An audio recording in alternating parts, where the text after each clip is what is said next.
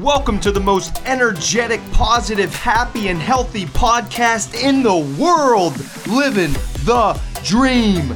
DREAM stands for diet, rest, exercise, attitude, and meaning. I'm your host, certified health coach, motivational speaker, sober since July of 2016, American Ninja Warrior competitor, two-time world record holder, and ultra marathoner, Matt Scaletti. Here we go!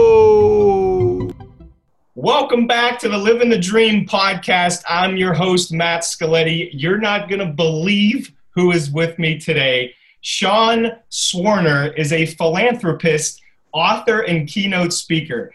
He is a two-time terminal cancer survivor who has dedicated his life to helping others reach their full potential.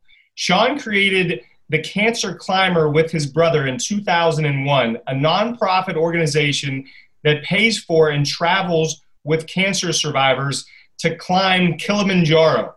Sean's passion for climbing and adventure blossomed after becoming the first cancer survivor to summit Mount Everest. He is also the only person to complete the World Ironman Championship and the Explorers Grand Slam, which entails climbing the summits across all 7 continents and reaching both North and South poles. From executives of Fortune 500 companies such as Unilever and IBM to students and the New York Giants, his leadership workshops, documentary called True North, The Sean Swarner Story, inspirational keynotes, and book series 7 Summits to Success have inspired and won the hearts of millions to redefine their own impossible. His story has been shared on The Steve Harvey Show, CBS Evening News, The Today Show, Good Morning America, and now Living the Dream podcast. Please welcome, I am beyond excited. Welcome, Sean. I appreciate it, Matt. It was kind of funny. You're like, the guy coming up, or the guest I have coming up, he is unbelievable. And I was thinking, that's awesome. Who is this? Oh, it's you, my friend. And I can't even, that bio blows my mind, and how humble and down to earth you are. I couldn't be more excited. So let's jump right in. I can't wait to hear the backstory.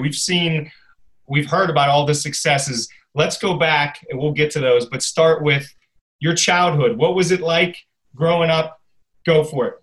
Oh man, my childhood was just like anybody else's. You know, I grew up, well, I guess it was just like anybody else who grew up in Ohio. So, you know, my backyard was a bean field or a cornfield, all depending on the season. I loved building forts. You know, I got into trouble.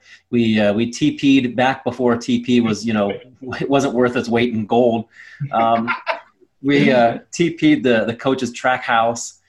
We've even forked his yard a couple times. But I was a normal kid growing up. You know, I was a swimmer. I played football, basketball, cross country, track. I pole vaulted. I mean, you name it. If it was there, I tried it just because I wanted to go and do everything. You know, my parents encouraged me to be so active. But everything changed when I eventually got diagnosed at 13 with advanced stage 4 Hodgkin's lymphoma. And they found it because, not because I had any night sweats, not because I was showing any symptoms or anything. I was actually playing basketball. I came down and my knee snapped.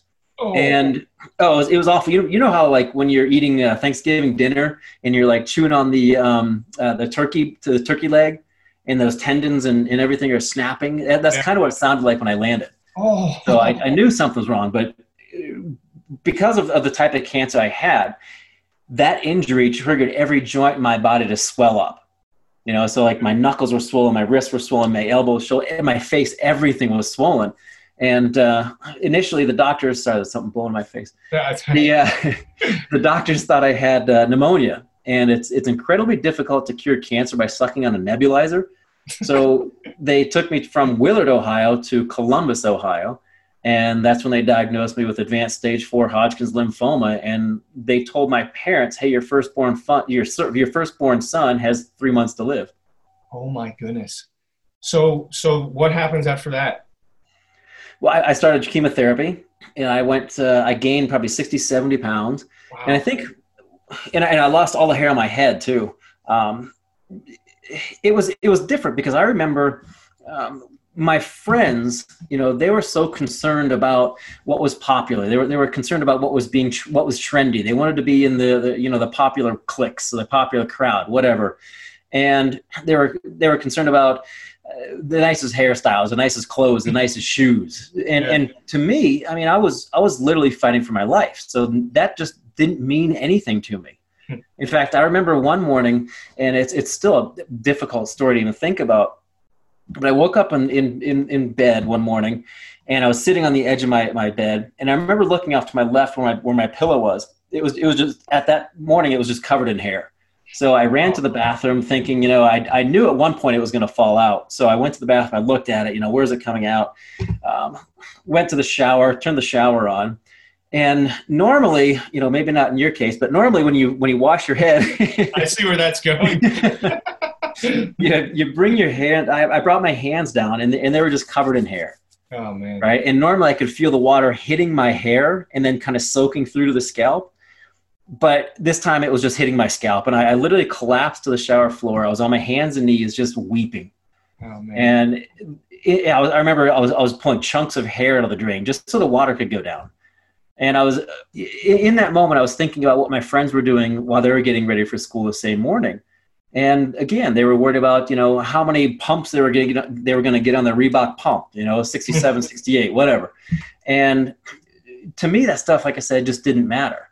But it was also in that same moment that I remember I decided that I had two choices. I could fight for my life or I could give up and die. And the latter it just wasn't an option. Yeah.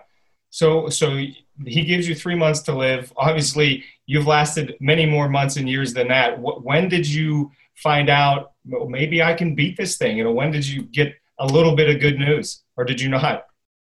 I think it was gradual. But also when I was going back to that shower story, that's when I decided to have a different perspective. And at 13, I decided I didn't want to focus on not dying. I wanted to focus on living. And anybody in the world, as opposed to avoiding something, by being motivated by something negative or the avoidance of something, that's when I decided at 13 I was going to be positive. I wanted to go towards something. I wanted to be attracted to something, not the avoidance of something.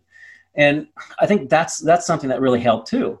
But but going back to your question about it was over time. So that 3 months they gave me turned into, 6 months, 8 months, whatever. But I was in and out of the hospital for about a year and a half. And I was, like I said, I ballooned up. I was 60, 70 pounds overweight from the steroids, the prednisone. And it was just a horrible time. So you're fighting for a year and a half. Now you're 14 plus years old. And did you then, were you able to live a normal life, or was this still, or you're battling well into your teens?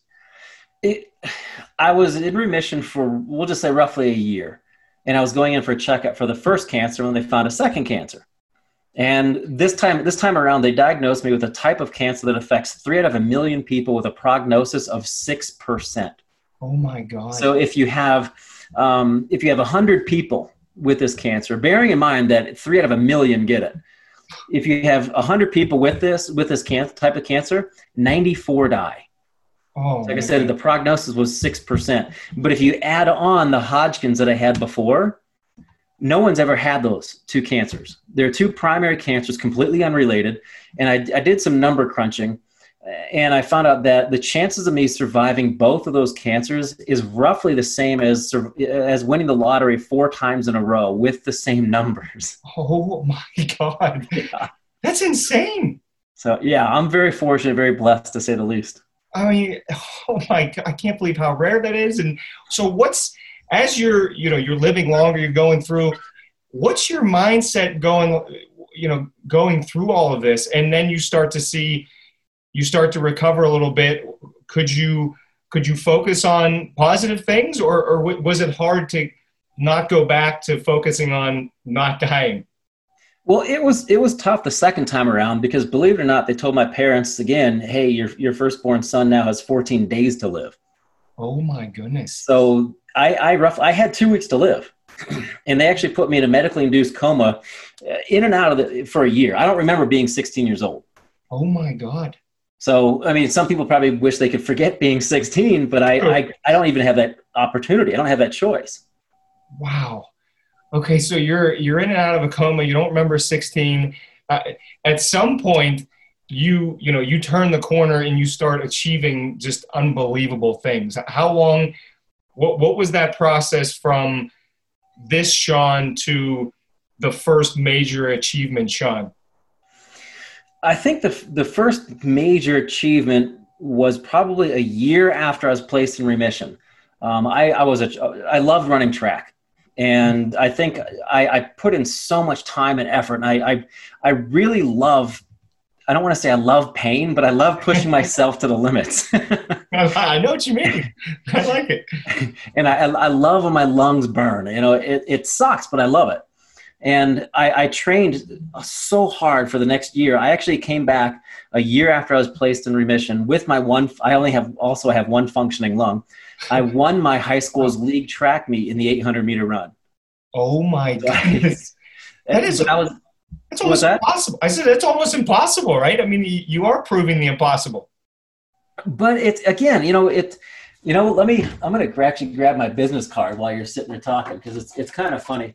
Because on my business card, it says right there, it always seems impossible until it's done. Oh, I love that. Oh, that's so good. Your life is just perfect proof of that. But it's so true. And I think it was Henry Ford who said, whether you think you can or you can't, you're right. I love that quote. That's a good one right there. It's so true. And if people are presented with an opportunity and they see it as an obstacle, obviously they're thinking they can't do it. That's a good point. It's all about perspective. Okay, Sean. So question for you along those lines. Clearly, it's a tough time. COVID is upon us. And do you have any advice for people that either have been diagnosed with cancer or some tough disease, or they're just having a tough time due to COVID or something else? Do you have any advice for those people? Yeah, absolutely. I think the biggest thing to remember is that it's a temporary state, not a permanent condition. You can endure so much more than you really think you can. And when I was going through my treatments, one of the things that I did was I focused, when I had a bad day, I focused on the future. I visualized myself in the future accomplishing goals. And when I had good days, I focused on the present. So I put myself in a situation where I wanted to focus on what was best for me. So when I was sick and I was throwing up for 36 hours nonstop, I would focus on, hey, I know this is going to pass. And I would visualize myself finishing the track meet or something like that, or swimming back and forth in the pool finally again. And then when I was actually having a good day, I focused on that. I really truly focused on the present. So for anybody who's having a rough time, enjoy the good days. I don't have to tell anybody, sometimes life sucks. Yeah. But enjoy the days that you have, the good moments, the good times, the friends, the family, whatever means most to you at your core. And when you have bad days, it's going to pass. Think about something in the future that's pulling you, something that you really, really want. That I just wrote this down. Good day, focus on present. Bad day, focus on the future. I've never heard anything like that before. That's such a great idea and takeaway. Okay, so we got to get into just some of the insane things that you've done. I'm excited to hear about them in as much detail as you want to give us. I was going to ask first about Mount Everest. If you want to start somewhere else, feel free. But Mount Everest story seems like a pretty darn good place to talk to you about. Let's hear it. I'm so pumped. It was really high, really cold, and snowy. Next subject. That's good. No, I'm kidding. It was unbelievable. I mean, when I first started off, people thought it was physiologically impossible to climb Everest with half your lung capacity. They kept saying, Sean will never make it past Camp 2. I was the first person to sleep at Camp 3, and I was the third person to summit that whole season. When somebody tells me, you can't do that, man, it's like adding fuel to the fire. I want to prove them wrong. But the reason I did it, I think, is what got me to the top. And it really is, and it really was. Everything I do still. And what I did on Everest was to use it essentially as a platform to scream hope. to give back to the cancer community, and because there's so many people who are touched by cancer, it's almost like a global epidemic now. I use that as a platform to show them, hey, you can do anything you put your mind to. So when we got there, I mean, there was one moment when I was coming down the mountain in a section called the Khumbu Icefall, which is like, if you can imagine Long Island or Manhattan, right?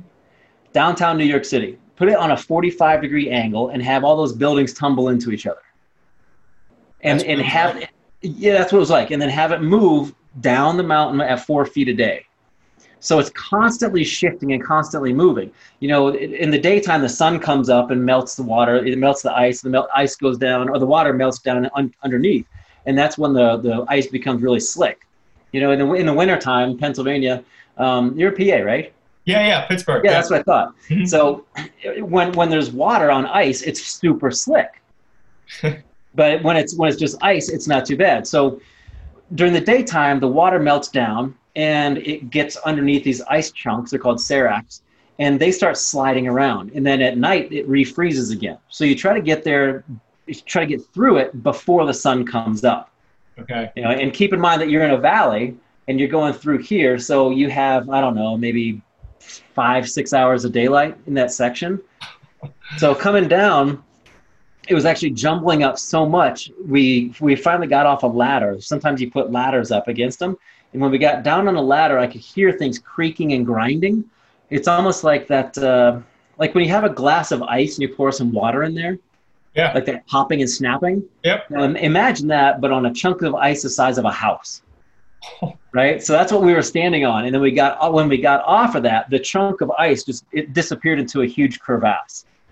Oh my goodness. So a lot of it is luck, but it's also you make your fortune as well. You make your luck as well.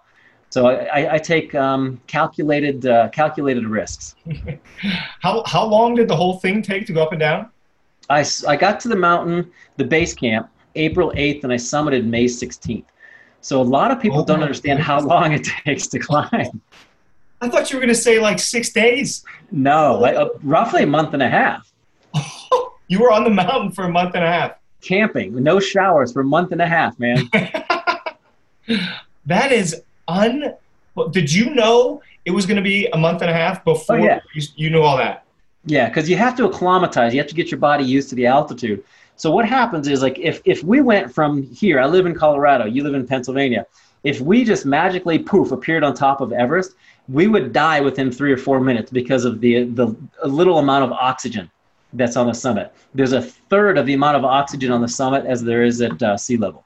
So because our bodies aren't used to that, what happens when you go to Everest or any really big mountain, you have to acclimatize. And what you do is you go up and then you come back down. And then you rest at base camp. Then you go up to camp 1, sleep up there, come back down. And it helps because not only are you getting your body adjusted to the altitude, you're also taking stuff up the mountain and dropping off your full backpack. Then you go back to base camp, put more stuff in your backpack the next day and head up.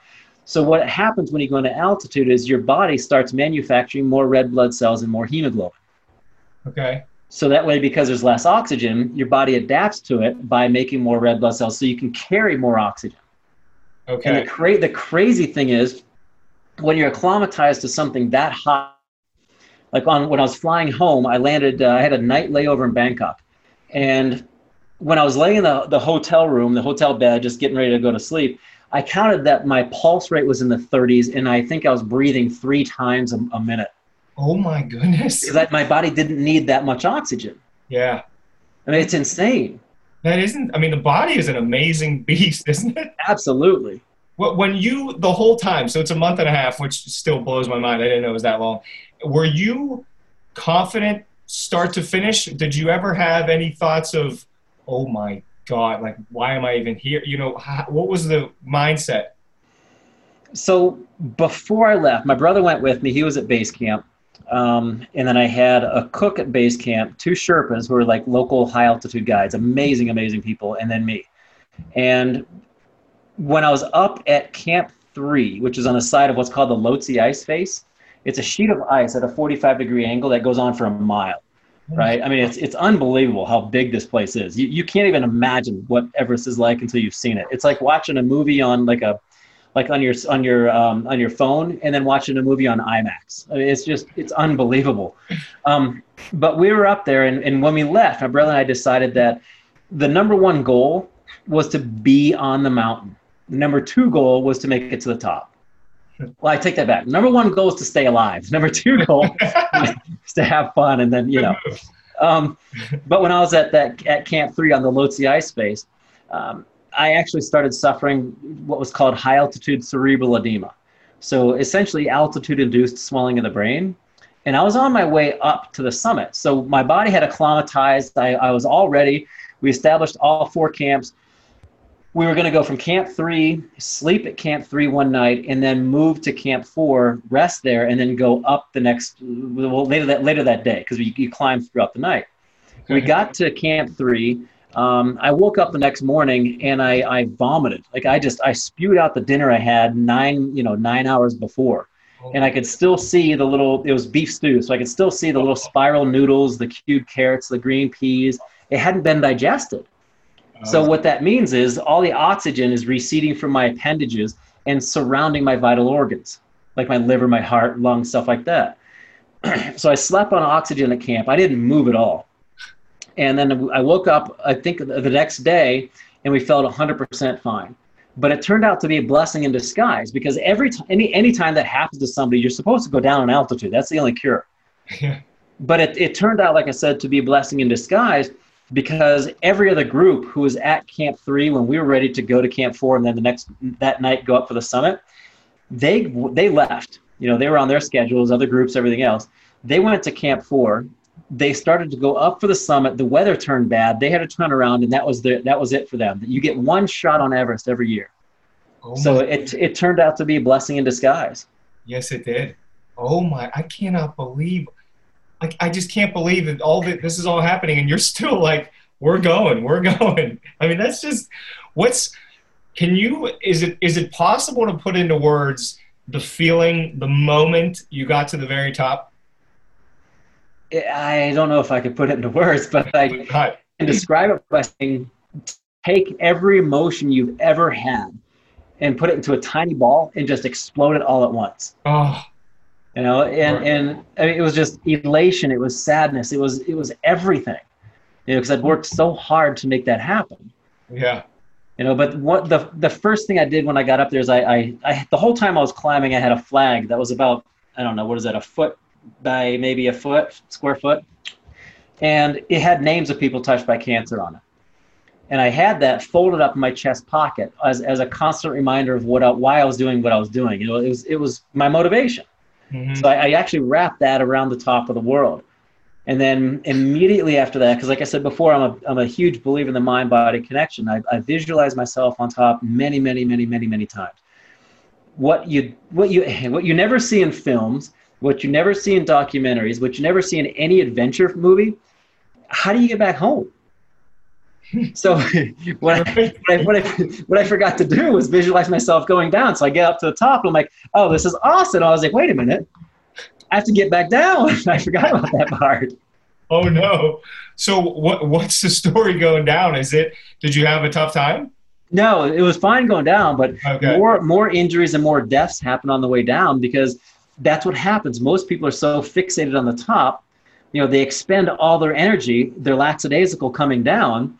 And when you're going up a mountain, you have crampons, which are spikes that you attach to the bottom of your boots. Oh, yeah. And there are 2 of them that stick out from your toes.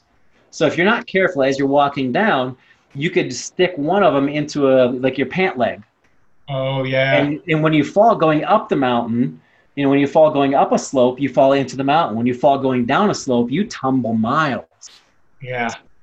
Wow, that's a great point with not even visualizing going back down. Yeah. I'm sure nobody does that. You get to the top and that's it. You did it. Yeah, like, hey, this is awesome. We're here. Oh, now what? What was this whole experience? I mean, was it everything you thought it would be times 1,000? And can you give us a couple takeaways that probably stay with you for the rest of your life on what you learned either about you or about doing the impossible, or any takeaways from Everest? I would say the biggest thing, because also, after, like you mentioned before, I've done the Explorers Grand Slam, which is the highest mountain on every continent, and the two poles. And I take a group up Kilimanjaro every year as a fundraiser for a cancer charity. And I can't tell you how many times people think, I'm going to conquer this mountain. So what I learned on Everest was, you don't conquer the mountain, you conquer yourself. Oh, it's so good. It's not you against the mountain, because if it's you against the mountain, Mother Nature is going to kick your ass every single time, I promise. So she allows you up, because a lot of it is weather. It's weather related. Summit percentages are weather related, but it's not you against the mountain. It's you against yourself, and you find out a lot about what you can do, who you are, and what means most to you. Because if you're being motivated by fame and fortune, you're trying to motivate yourself by fame and fortune when all you want is recognition, by family, you're not going to make it. You have to stay true to who you are and motivate yourself with what works best for you. So when you're climbing, or in life, I suppose it's a huge metaphor. They have so many parallels. You can really see what you value most. And one of the things that my parents taught me too, and that really reflected on the mountain, was I didn't have to be the best. I just had to be my best. Oh, that's so good. Oh, that's so good. You've accomplished, it's just, I didn't know where to start or where we go, because it's just, you've done so much. What drives you daily? Is it, you talked about having the names of the cancer survivors and maybe some that we lost as well. Is that solely what drives you? Is there something else that just makes you want to keep going more and more and harder and harder? I've been doing a lot of thinking about that. And yes, it is. The number one motivating factor I have in my life is I love helping others. One of the biggest achievements that I really enjoy, one of the biggest things I get out of taking people up Kili, I know we'll talk about it soon because I keep alluding to it, is when we get to the top, people always come up in tears, and they hug me and they're like, thank you so much for getting me here. I take a step back and I say, I didn't do anything to get you here. And that's when the light bulb goes off, and they understand, hey, I did it. I did it on my own. I got myself here. So I think a lot of people don't understand that they have the power within themselves to accomplish anything. So one of the biggest things is to encourage other people, to push them, to help empower them to achieve amazing things. And then, like I said, recently I was thinking about it. And yes, it is still the cancer survivors, cancer patients, people who passed away, and hope. That's at the bottom of it. But I'm also wondering if I'm still trying to prove to myself I'm still alive. Oh, that's good. That's really good. You've been thinking a lot. I can tell you've been thinking a lot about that one. That's good.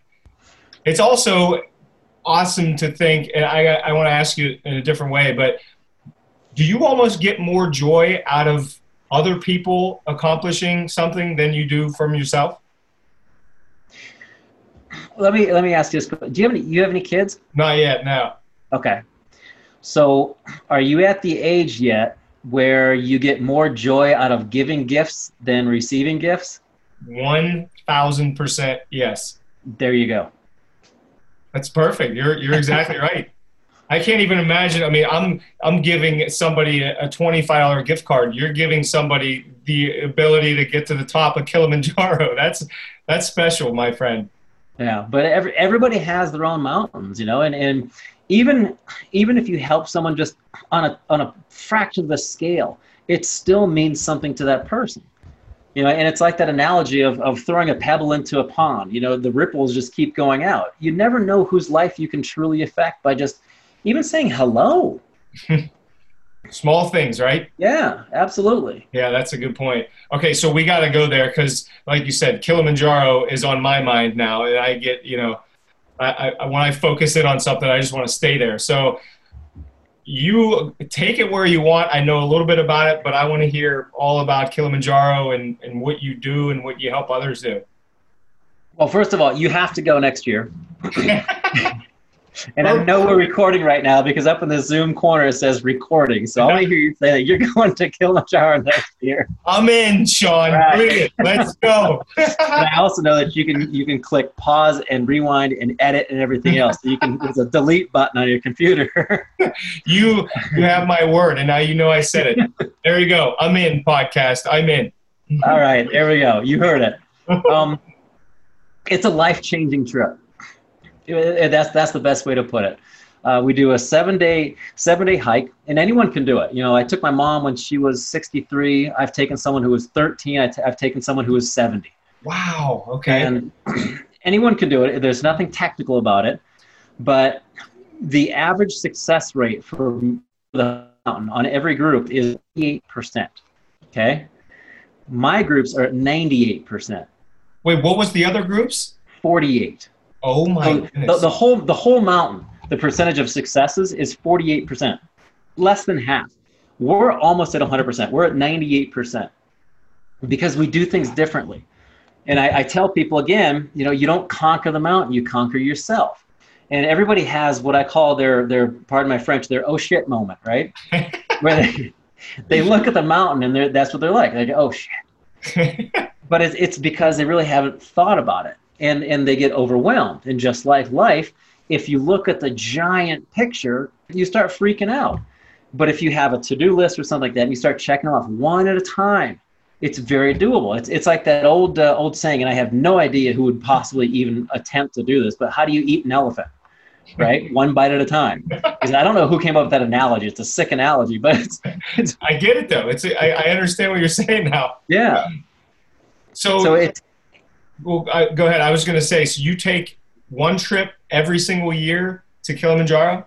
Every year. And it's a fundraiser for a cancer charity. And the cancer charity pays for a survivor to go every year. And then it's that survivor's responsibility to pay it forward next year's survivor. So kind of keeping it in the cancer family. Anybody can go, you know, but we always have a cancer survivor who goes. And next year, we were supposed to have 3 survivors this year. So we're going to have 3 next year and hopefully 4 in 2021. And then maybe with those 4, they can raise enough funds to take 6 in 2022. My goal is to take a group of 12 people every year, 12 survivors every year, totally free of charge. That is so cool. That's such a great idea. And how big, so up to 12 survivors or maybe more, how big is the whole group? It's been anywhere between 6 and 1 year I had friend who was going over with a different group. There were a bunch of Kiwis, a bunch of people from New Zealand. Oh, yeah. And he ended up, he's fine now, but he ended up getting a brain tumor. So he couldn't take the group up. And I jumped in. I went over there once, helped him out, and we took 31 people up. Wow. And that's just, I mean, it's like herding cats. And it's like everybody just goes back and they kind of revert back to high school. You know, they group with these people, like, come on, people, mingle, you know, go step out of your comfort zone, go talk to somebody else. If somebody's listening to this and thinking, you know what, maybe I'll talk to Sean, maybe I will do Kilimanjaro. How long does somebody need if they're not overly active now to get ready for a trip like that? Well, let's just say we're not leaving until June next year. Well, we're not doing another trip that people can join until June next year. So you have plenty of time. Mm-hmm. However, most people they continue to wait. Oh, I'll do it. You know, I'll wait. I'll look into it later. And all of a sudden now it's May. Like, oh man, well, I'll do it in 2022. Put it on your calendar. You know, it's just like anybody who wants to run a marathon. You're not going to go out and just run 26.2 miles tomorrow. I mean, some people could, but for the most part, you pick a date and you work backwards and you start training that way. So most people can do it with, 3, 6, 8 months of training. I love that. So I was going to ask you advice, and you kind of just said it, for somebody who's trying to get into healthier living and, maybe is doing too many things at once. Do you have advice for somebody that's trying to, even let's say a couch to 5K thing? What would you say to that person? So let's say we'll use that analogy, or that person who's on the couch and they want to run a 5K. My first goal was to literally crawl 8 feet from the hospital bed to the toilet. That was my first goal. So if you can get off the couch and walk past the refrigerator, maybe somewhere else, You can do it. Start with walking around the house, then walk around the block, and then the next day walk around the block, and then a little bit more. It all starts with habits. And look at why you're stuck on the couch, or look at why you're stuck where you are in life. When you wake up in the morning, what's the first thing most people do? Well, they go to the bathroom, but after that, I suppose, they go to their office and they probably get on their phone and they go through social media. They look at the news, they read the news. You're instantly, within the first 15 minutes of waking up, starting your day on a negative note. I would bet you that's 90% of the world. I bet you're right. That was me for many, many years as well. So now I need to ask the follow-up question of, can you give us a little insight into your morning routine? What does Sean Swarner do to just crush it every day? I think the most important thing I do every time my alarm goes off, it's set for 4:30, Monday, Tuesday, Wednesday, Thursday, Friday. Right? Love it. 4:30, my alarm goes off. I used to do this all the time. I never hit snooze. Because what you're doing is, when you hit snooze, you're psychologically, or you're subconsciously telling yourself, you know what, there's nothing that's super exciting for me to get to. My day can wait. But if you turn off the snooze and you get out of bed, you're like, look, man, I'm excited for the day. Bring it on. So I think that's the very first thing that you have to switch. You just flip that switch. Try it for 2 weeks, 3 weeks, whatever. It becomes a habit. And then when the alarm goes off, you're like, all right, let's do it. I love it. 4:30 in the morning. This is just, can I ask what, from 4:45 a.m. to 6 a.m. is that where you get your workouts, or you reading? What are you doing? So I don't know if I may have mentioned it earlier. My wife's from Puerto Rico. Oh yeah. And we just got married in November. God, I better know this. We got married February of last year. Oh, congrats! I didn't know that. Thank you. Oh, Thank you. Yeah. And every morning when I'm in my office, I'm on my phone with Rosetta Stone studying more Spanish. Oh, wow. So I can communicate with her family. They all speak English, but her mom refuses to speak English to me, to force me to speak Spanish. I mean, it helps. It helps. But wake up, no snooze, bounce out of bed. And don't get me wrong, it's not every day I bounce out of bed. Some days I'm like, oh, God, I feel like I just got kicked in the face by Bruce Lee. I do the Spanish lessons, and then I'll go downstairs, and the first thing that I put in my body is I take maybe a tablespoon and a half, 2 tablespoons of apple cider vinegar. Mix that with mother. Apparently that does something even better. Mix it with water, chug that down. So that does some amazing things for the body. Then I go upstairs and I work on some videos, or I catch up on some emails. Then I wake up my wife. Her name is Julissa. And then recently we go, and there's maybe 8 minutes from my house, there's a set of stairs that's 200 steps, just straight up and down basically. And I'll grab a heavy backpack and I'll just go up and down with that, because I'm in training for Kilimanjaro right now. We'll come home, we'll do yoga, and that's all before 7:30. Oh. Right? So 7:30, we're done with yoga. And then at 7:45 to maybe 8:30, we'll do breakfast, and then I'll start work, and then I'll do another workout, and then I'll do something else. So every day I have something different going on. Just so everybody knows, the man told me before we recorded here that he does 4 workouts a day leading up to this trip we'll talk about in a second. You're a dynamo. I mean, you are an unstoppable force, and I love that.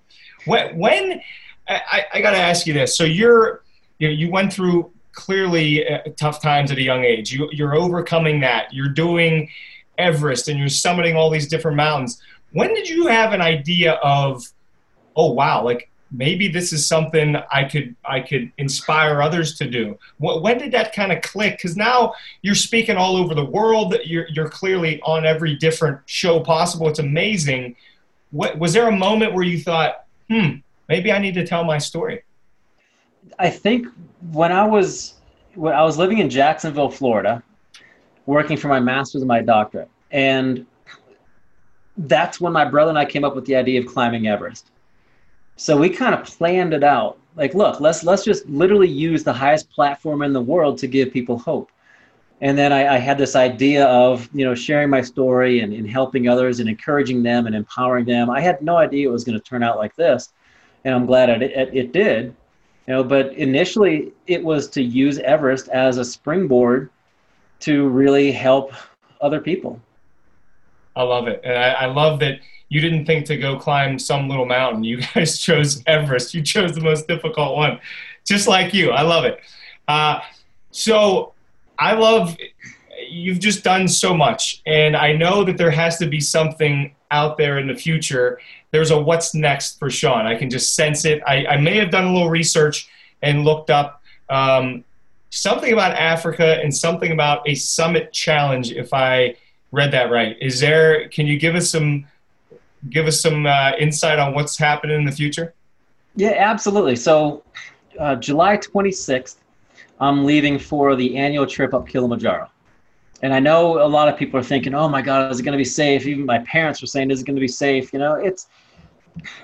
don't know, but I do know that we do this every year, and I don't want to find out what happens to a guy with one lung if he gets COVID. So we're taking as many precautions as possible. I have a handful of, believe it or not, years ago, I bought them for like work around the house with sawdust and everything else, some N95 masks. So I'm hoping I'm going to be all right. Take every precaution possible. But we're going to go up and down again. I'm going to take them on a 7-day hike, get off the mountain, and then take them on a safari. So we do a 4-day safari afterwards. Then on our way back from the safari, I'm going to pick up another group. We're going to rest a couple of days, and I'm going to go back up the mountain again and then come back down. That's why I'm training four times a day, because I'm doing Kilimanjaro, the highest mountain in Africa, 2 times in a row. And then we're going to go back on the safari. Then I'm going to be flying home. Well, you're not going to go up a 3rd time? What's the deal? I think that's good, man. Wow. So you're gone for 4 weeks?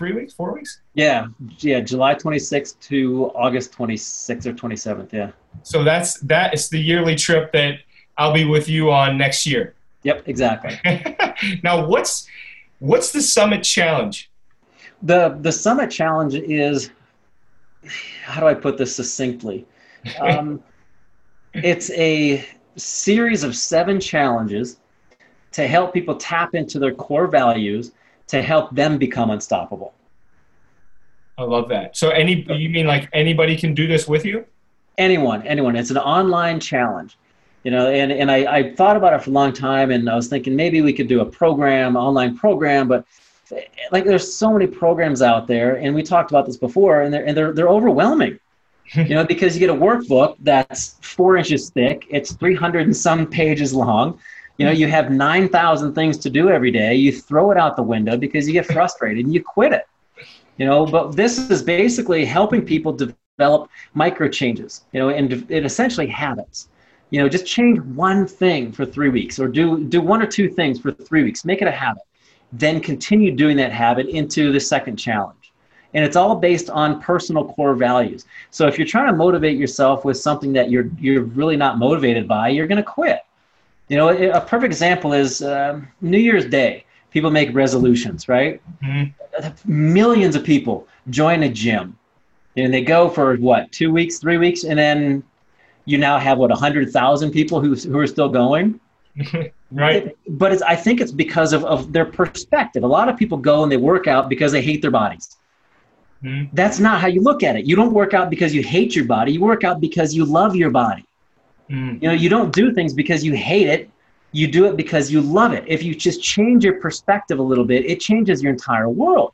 So if you understand what motivates you at the core, you can change your entire life's perspective, and you can stay intrinsically motivated. So if you motivate yourself with, say a Starbucks card, $500 Starbucks cards, that's going to work for the short term. What lasts forever is an internal motivation, that intrinsic motivation. And with this challenge, you learn what that is, and you start developing conscious habits that help you get what you want, not avoid what you don't want. Oh, that's so good. So how long, there's 7 different sections. How long is this challenge, the Summit Challenge?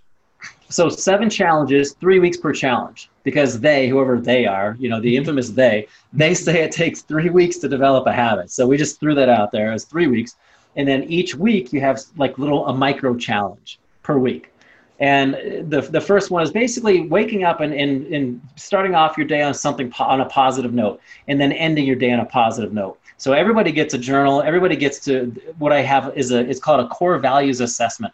So you can go through 60 different core values and pick out 10 that mean the most to you, and then you rate those. And now you have a tangible list of your top 10 personal core values. So based on that, now you can start making conscious decisions on what you really want, not what somebody else wants for you. You know, you don't go after what your wife wants for you. You don't go after what your kids want. Well, if your kids, maybe, depending on if that's one of your personal core values is family, absolutely. Yeah. You know, but the bottom line is you have to go after what you want and be motivated by what works best for you. I love that. So everybody's challenges are going to be going off in all kind of different directions, whatever they're about. Exactly. So it's a, and I mean this in the best way possible, it's a generic enough program, but it's so specific to what you personally want. You know, and it helps people. It kind of goes along the analogy of, you know, you give a man a fish, you feed him for a day. You teach him to fish, you feed him for a lifetime. That's what this does. You know, it doesn't just show you how to do it. It teaches you how. Oh, that's so good. So where, like, if I want to go or anyone wants to sign up for the challenge, where do they, how much time do we have? When does it start and where do they go? I believe when this airs, it should be going. Should be going on. Yeah, just go to SeanSwarner.com. Sean, like Sean Connery, S-E-A-N, the proper way. My grandpa came from Ireland or Scotland. So, and then Swarner, just like the Warner Brothers, but slap an S on the front. So SeanSwarner.com. I love how you said that. SeanSwarner.com for the challenge. So it's 3 weeks per challenge, 7 challenges, 21 weeks. And I would imagine if you do the whole thing, you're going to come out a completely different person a few months down the road. Absolutely. It will change your life. Oh, that's so cool. Well, we'll link at it in the show notes so everybody can see as well where they need to go to check that out, because that's awesome. You're just doing so many amazing things. It's almost like nothing surprises me anymore with you. It's like, oh, Sean's going to, you know, he's going to run across the United States. Oh, okay. Yeah, that sounds good. All right. Well, maybe next time I'm in the Pittsburgh area, you're right here, we'll have a couple of beers. There'll be some surprises there. If you're ever in the Berg, you better let me know, Sean. We'll get a good workout in, my friend. All right, we're going to wrap up. There's called the Power Five, just rapid fire, quick questions. If you can get them inside of like a sentence or two, I know it can be tough sometimes, these questions, but let's go for it. How do you want to be remembered? As the guy next door, the friendly, empowering, fun, generous, genuine person. I like how it's like you hammered home the genuine. That's awesome. I was like, genuine. Well, I can speak to, we got a chance to talk before we went on camera, and you are the exact same person all the time. My wife knows you. You're the same person. So I think this is one person's opinion, but you got the genuine part. You got it knocked out of the park. What are you, of all the things you've done, what are you most thankful for in this world? Wow. You know how fast your brain works, like a million things a second. I was thinking, well, my health, my family, my friends, my life, you know, and I think in all of that will be wrapped up into one word, just life. I love that. I mean, especially from what you went through at a young age. I mean, I'm sure, I can't even imagine that. Okay. If I see Sean Swarner at a wedding reception in the future and he's on the dance floor, what is his go-to dance move? Oh, well, it depends if my wife is there, because like I said, she's Puerto Rican. Oh, yeah. She's teaching me all sorts of different things. I don't know what they're called, but it's one of those things. Oh, that's awesome. So you practice together? Yeah.